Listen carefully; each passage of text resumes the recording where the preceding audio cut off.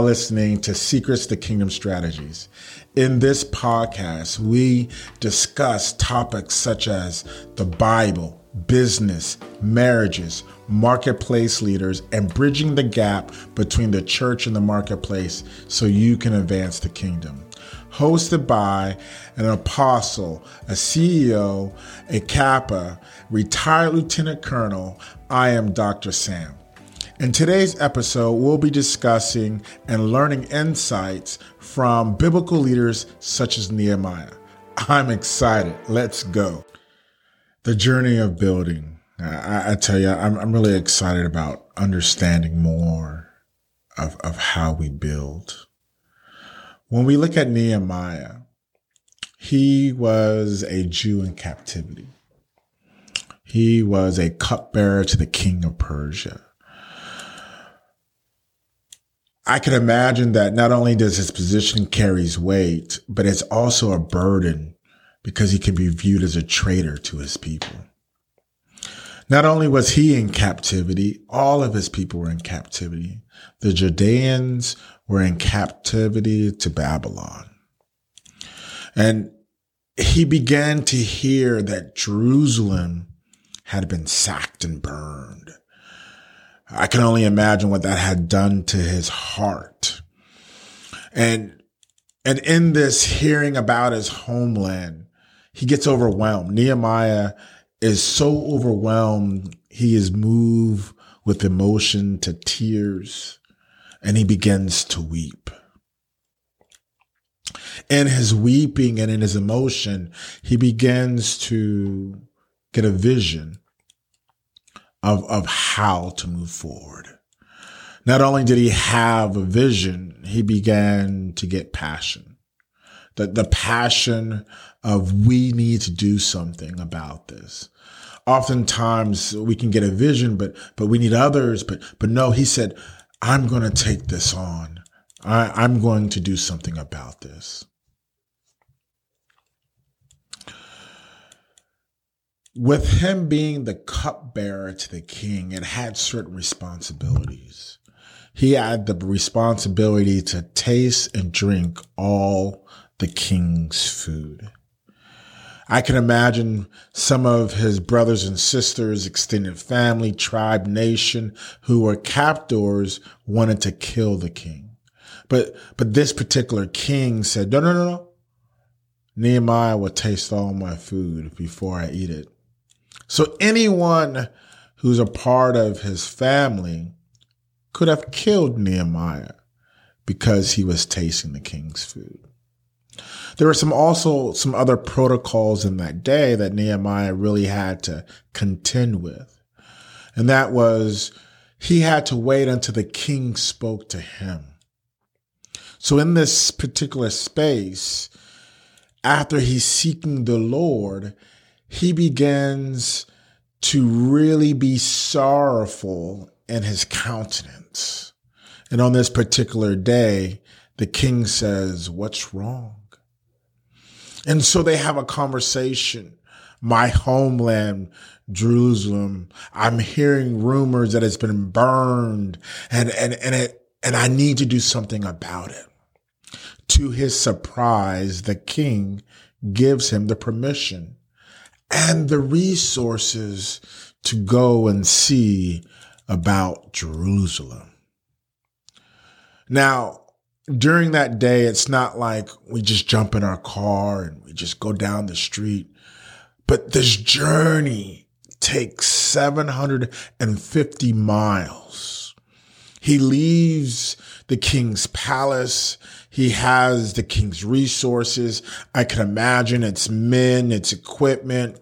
It's this caravan of people who are now walking, riding animals 750 miles. And when he gets there, the rumors do no justice. It is in ruins. Jerusalem is burning. The walls are down and the gates non-existent. They're full of rubble. And now he's overwhelmed again. He's facing this reality that this is not a good situation. And he begins to walk the rubble. And he begins to pray, Lord, what am I to do? And in these 3 days, he's walking and seeking guidance. He begins to develop a plan. And the plan says, let's start with the walls and the gates. I can imagine the walls and the gates not only signify to inside the city of Jerusalem, we need to stand strong, but it also signifies externally to others, we will build back better. That symbol has, the ability to signify to a lot of people some things. So as he begins to do this, there are leaders there that he has to contend with about their mental state. Here it is, Nehemiah, who was living in the palace. You weren't here when they burned our city. I saw them come in. I saw them attack me. I saw them attack us. And so now the people's mentality is like, leave us alone. We don't want to go through that again. We're defeated. You have others who are ridiculing Nehemiah. Who are you to come down here? Who are you to do this? And they began to mock him. But as the local leaders were mocking him, people slowly but surely listened to the message of Nehemiah, and he got people to contribute one by one. Nehemiah describes each section and begins to have people constructing as new families come together. The walls were going up slowly, but yet they were going up.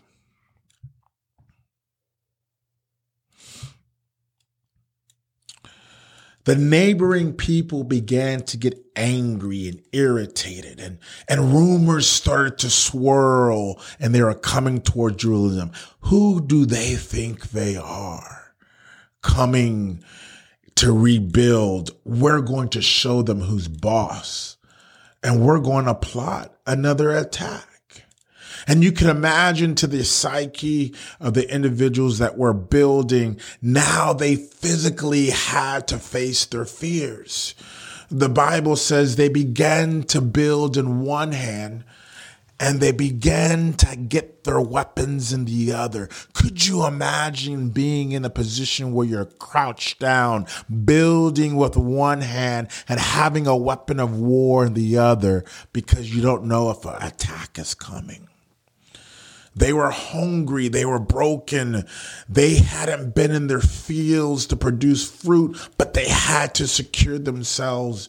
And Nehemiah was building with them as they were. You see, in this space, there was unlikely people that were coming to help.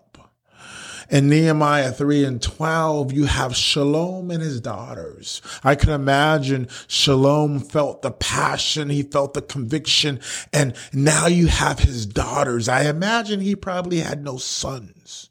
So now these daughters are joining this building project and they're in the same position, having a weapon of war in one hand, and they're also having a tool to rebuild. This is not only the men's job, but this was families coming together at the call of Nehemiah. Through tremendous adversity and tremendous poverty, they achieved their goals in just 52 days. Wow. I'm blown away. I don't know how much it would take, but the resources in there, they were able to change people's mindsets and protect their homeland, Jerusalem. Could you imagine you in this space? Better yet, can you imagine yourself like Nehemiah in 2024. You see, there's some things that we need to build together. And there's some things that the Lord is telling you to build. In summary, I just want to really just speak to you and encourage you. Nehemiah had some kingdom strategies. His position was in a place where he was serving a person of authority, a king. He understood the protocols and the rules in the palace. And the Lord spoke to his heart about his homeland. Some of us are in positions of authority, and some of us are hearing what God is saying to us about our homelands. We, one, need to learn, just like him, the kingdom strategy to approach a person in authority. How do I do that? He used prayer and fasting to do that.